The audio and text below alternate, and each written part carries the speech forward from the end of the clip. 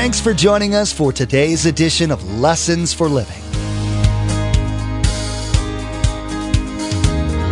His word so fresh in our hearts abound. His word made flesh in the here and now. A new life is beginning. Lord, let us hear your lessons for living.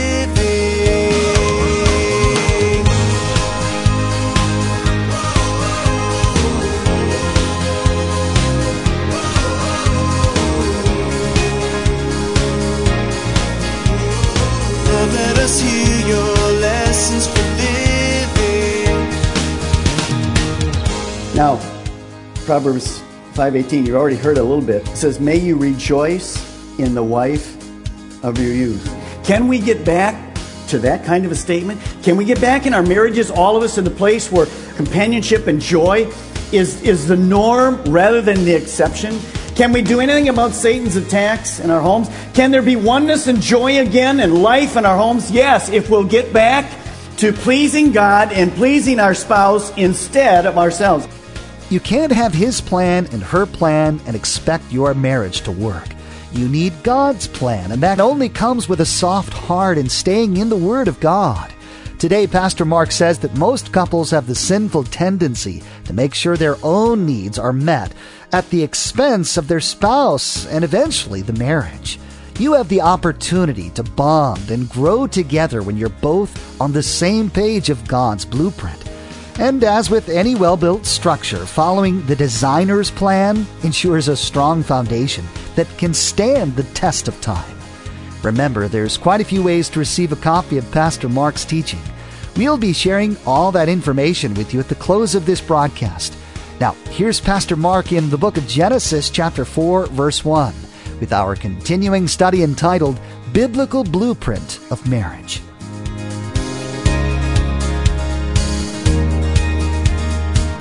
Let us hear your lessons for living.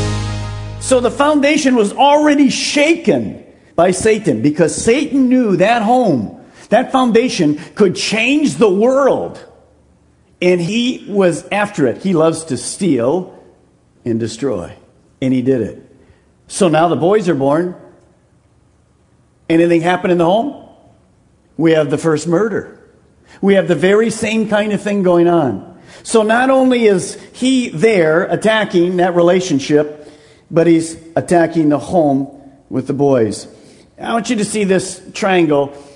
This is what it looks like in our homes today. You see, the wife has a closer relationship to God in this particular case than the husband. The husband, his relationship is going the other direction. The wife is going toward God. You can reverse it. That's true in this building tonight. There's some of you wives that are crying because when you see that, that's exactly what your home's like. You're with a guy who used to love God. He put God first. He was full on, but the cares of this world, power, possessions, pride, whatever, has removed him. His eyes are in another area. Or reversed. Some of you guys have a wife that used to be full on for God. Isn't it amazing today in our homes, in the divorces that we see today, you would have never seen this 15, 20 years ago, where the woman gives up the kids. You'd never see it today. It's pretty commonplace. Why? Because she's going to do her thing. I want to say to you tonight, if this is the marriage that you're in, if you're the one that's going the wrong direction, that's why you're here tonight. That's why you're here, because God's speaking to your heart right now. Get back to that balance. Get back to your full-on heart after God. Soften your heart tonight. Now, with this, there's another disaster. Not only the spiritual part in the home, but let me read you a story tonight. True story.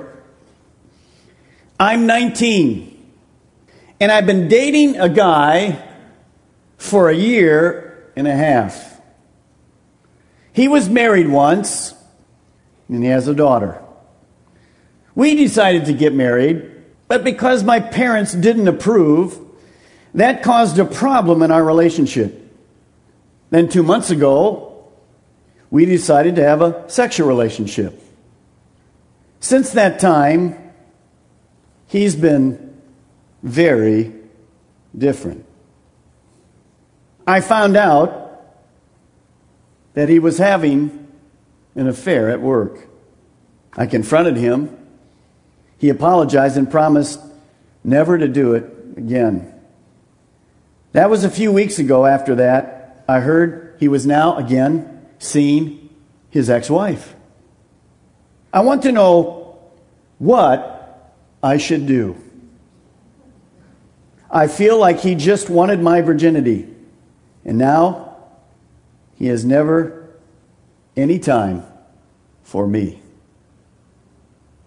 Now, some of us that are adults look at that and say, 19, what is wrong with you? You can almost kind of make fun of it. This is a hurting woman who is totally confused about life. Now, how did that happen? How does this happen? How does anything like this happen? Here's how. Happens in the home.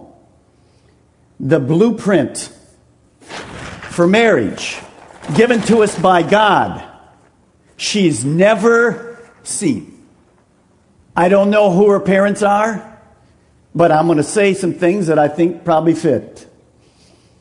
She could be a home with a single parent, or both. But evidently, from what we see here, they have no biblical principles. Is that uncommon in the United States today? No. Also, maybe even at a younger age, there was sexual abuse in the home. We have MTV. We have movies. We have music. We have books. We have drugs. We have alcohol. We have living together, premarital sex, homosexuality, lesbian relationships. You name it, we have it before marriage. These kids, these children, being raised in that home. Why? Because of one reason. Satan is out to destroy the home. And you say, well, that's probably an isolated case. That is not an isolated case. If it's your daughter, you're hurting. Because that young lady is being taken advantage of by a creep. Why did it happen? Because somehow the plans, the principles that I just went through with you, the 6 principles already that I went through with you, are not in that home. So, through her ages, as she's raised up, she doesn't know how to respond. She doesn't know that the Bible says anything. She has no clue about those things. She's honestly seeking for love. The only way she knows is the way the world tells her today. From MTV to the TV to the whatever. That's the norm today, guys. This is not the exception. This is the norm. And it breaks the heart of her heavenly Father. And it's all around us. We have a great challenge ahead of us. Now, I want to show you some statistics to show you how that's happened in our lives. When you see that destruction in the home, 23.5% of all U.S. households are today traditional families. Married couples with children. Less than 1/4 of the homes in the United States. Are we in trouble? We're in trouble. From 1990 to 2000, the number of cohabitating couples living together increased by 72%. Single father households in that same time are up 62%. Single mother homes were up 25%. So, not only are the kids coming out of those homes being destroyed, but the homes themselves are being destroyed. By what? Infidelity, affairs, adultery, spouse abuse, the absence of godly principles, unforgiveness, anger, the abuse of money, possessions, selfishness, boredom, and finally, divorce. You see, it's hard. It's hard when we look at all of this. This drifting of oneness. And here's the sad fact tonight. And then I'm going to go to some very positive things. Because if I speak about this too much longer, I get depressed. Don't you? Man, it hurts. The divorce rate in the church, about equal to the world. So we come, we sing, we worship, we raise our hands, we take our Bibles, we buy our books, we listen to our tapes, and it doesn't make any difference. Something's wrong. even in the pulpits. So who can change it? Only you. Only me. I can't change you. I can't change you and you can't change, but God can change us. We need help. Now, how does some of this happen? Let me give you a quick thing. One of it is that we begin to drift from oneness and companionship into selfishness. Many things happen over time, slowly. One spouse just simply starts to neglect the principles. That's why I go through these basic principles again. Leaving, cleaving, oneness, companionship. Just think of that word tonight. I mean, just stop for a second. Just stop if you're married tonight. Think of that word, companionship. How is it in your home? How is it in my home? Is my wife really my companion? You see, guys, companionship is a team.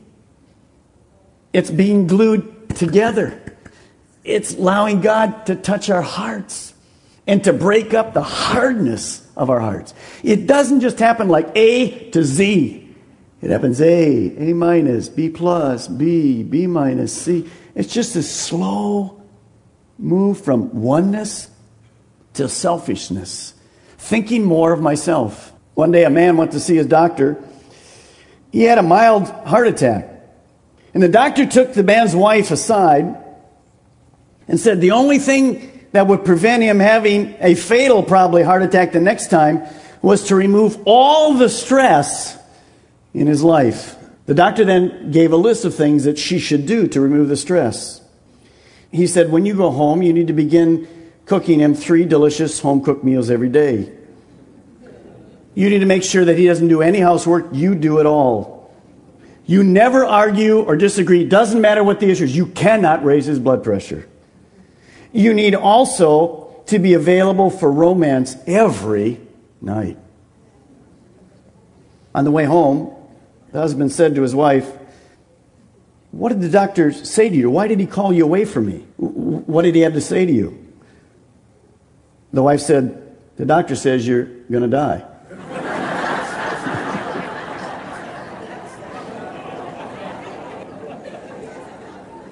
Since I've had open heart surgery, I'm wondering about that.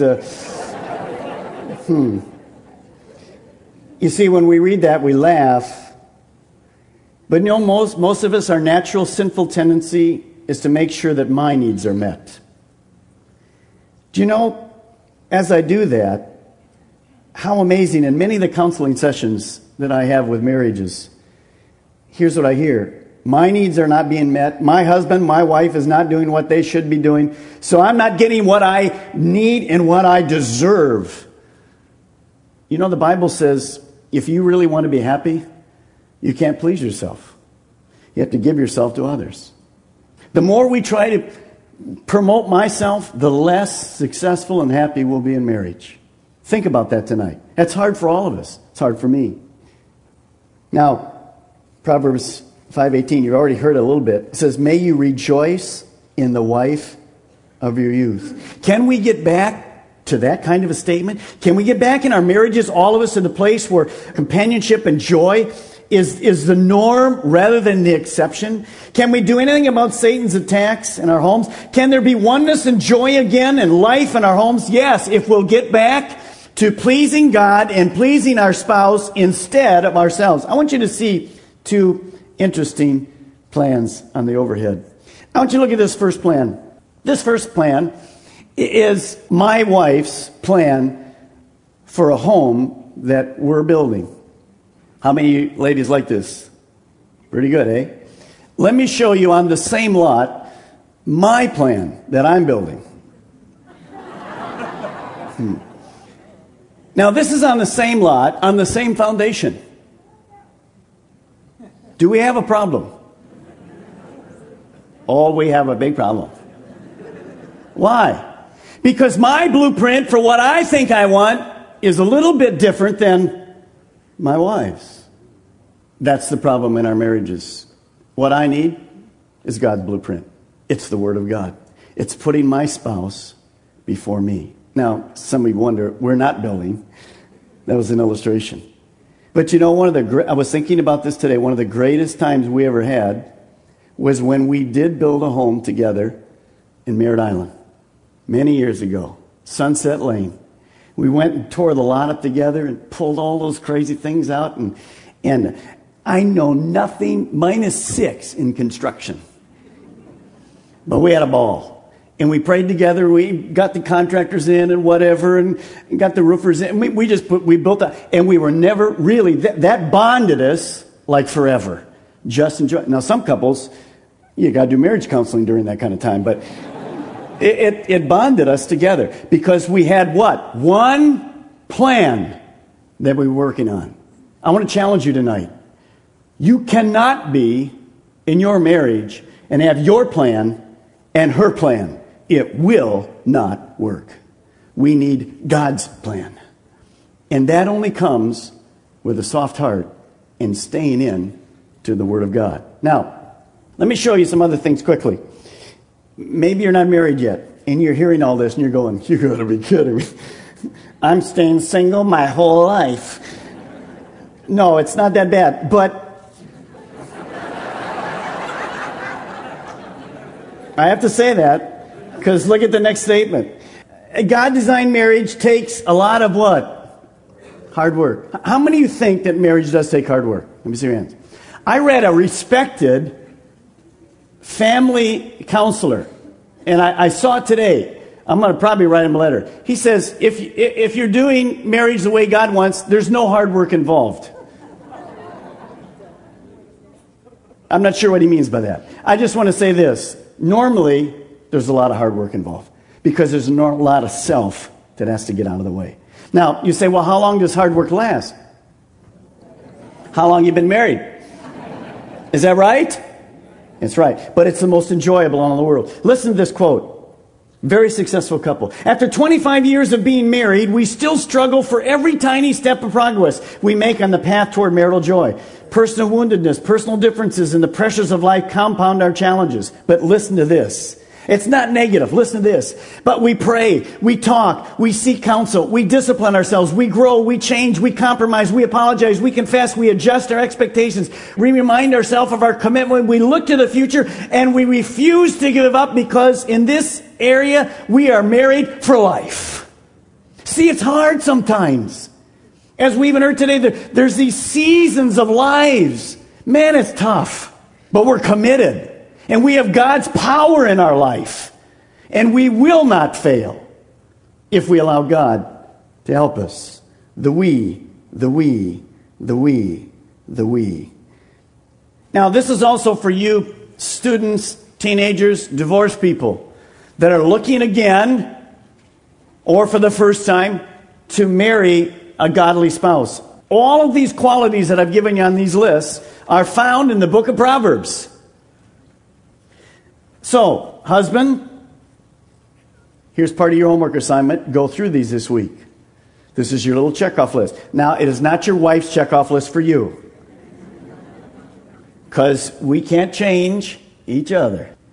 One of the keys, if you're single tonight, or if you're divorced and re-looking to get married, one of the keys is this. You want a husband who fears God and is obedient to His word. Or you want a wife that fears God and is obedient to. You don't want somebody in name only as a Christian. What a disaster we see that being over and over. You date them long enough to know they have a heart for God. Because it won't get easier. It gets more difficult. And when you're there, you want husband and wife praying together, bonded together, going by God's blueprint, not their own. Now, I have the homework. Get your pens out. Here's the homework for the week.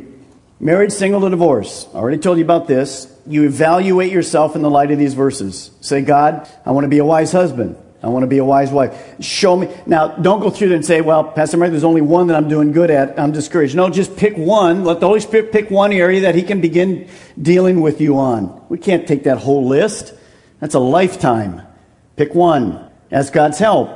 He'll begin helping us. Second, if you are married and you're here tonight, by the way, that's for singles or divorced people, that first thing. If you are married here, get together and just simply ask yourselves, are we building our life with the same plan, with the same goal? Are we headed in the same direction?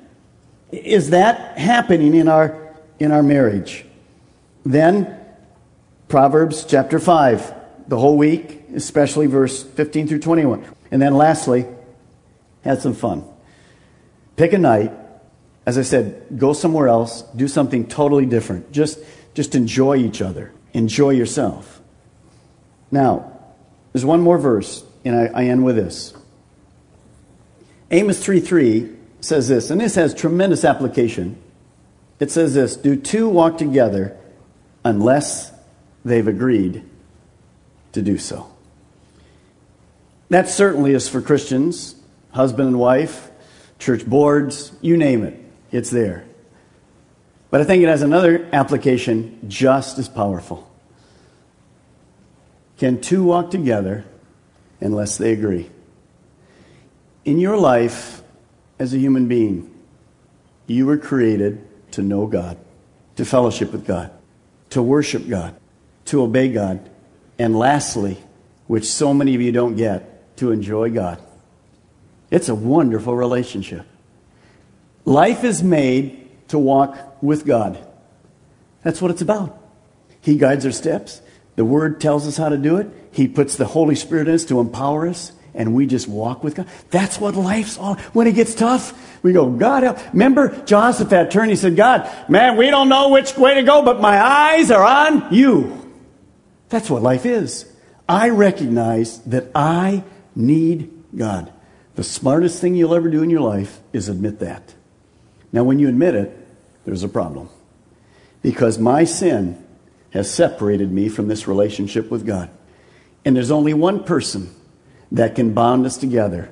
And it's right back here. It's the cross. It's Jesus Christ. So what you need to do tonight in your life, and some of you, it's bigger than your marriage. But it involves your marriage. You'll never find success in your marriage, your business, or any area of life until you reestablish your walk with God. That's called repentance. That's saying, I sinned. I've gone my own direction. Some of you out here are walking your own way. You're just doing your own thing. You're just walking your own way. It's time to come back to God. And the way you do that is to acknowledge He's God. You are not. You've sinned, and Jesus Christ is the way. If you don't have that relationship with God, if you don't know when you walk out of this building tonight that you would go to heaven, see, and there's only one way to go there. It's not by being a church member. It's not by being a great husband, a great wife. It's by you have asked Jesus Christ to come into your heart. He rules. He reigns there. And you begin walking with God. Then your marriage will get right. Then your business will take place. Then life will have purpose. Nothing makes sense unless you're in relationship with God. Do it. Do it. And your life will change. Then you can enjoy. You know you can enjoy God. As we conclude this portion of Pastor Mark's series, keep in mind what we just learned. A good marriage starts with a man in fellowship with God. He designed it to include him, and unless the Lord builds the house, its builders labor in vain. Marriage involves oneness, learning to live together as a team, united towards the same goal. Remember, if we're going to ever do this part of our life right, we have to do it with Him and on His terms. Thanks so much for joining us today. Pastor Mark will continue to go through this series in the next edition of Lessons for Living. To add today's message to your study library, simply log on to lessonsforlivingradio.com and select the Order a Message option from the main menu. The cost for each CD is $5, and that includes shipping. Again, to place an order for a CD, simply log on to lessonsforlivingradio.com and select the Order a Message option from the main menu. Now here's Josh with today's message number and title. Thanks, Tracy. The message number from today's broadcast is 4021, and the title of this message is Biblical Blueprint of Marriage. Again, today's message number is 4021, and the title of this message is Biblical Blueprint of Marriage. Now, who remembers the Etch-a-Sketch? If you didn't have the privilege of owning this totally cool drawing tool, you probably at least played with one while at your friend's house or in the toy aisle at the local home goods store. They were either a source of satisfaction for the artistically inclined or the root of frustration for the creatively challenged. Make sure to tune in next time to find out how this blast from the past can define and relate to your life today. We've run out of time today, but we do encourage you to tune in next time as Pastor Mark will continue sharing with us from the book of Proverbs. That's next time on Lessons for Living.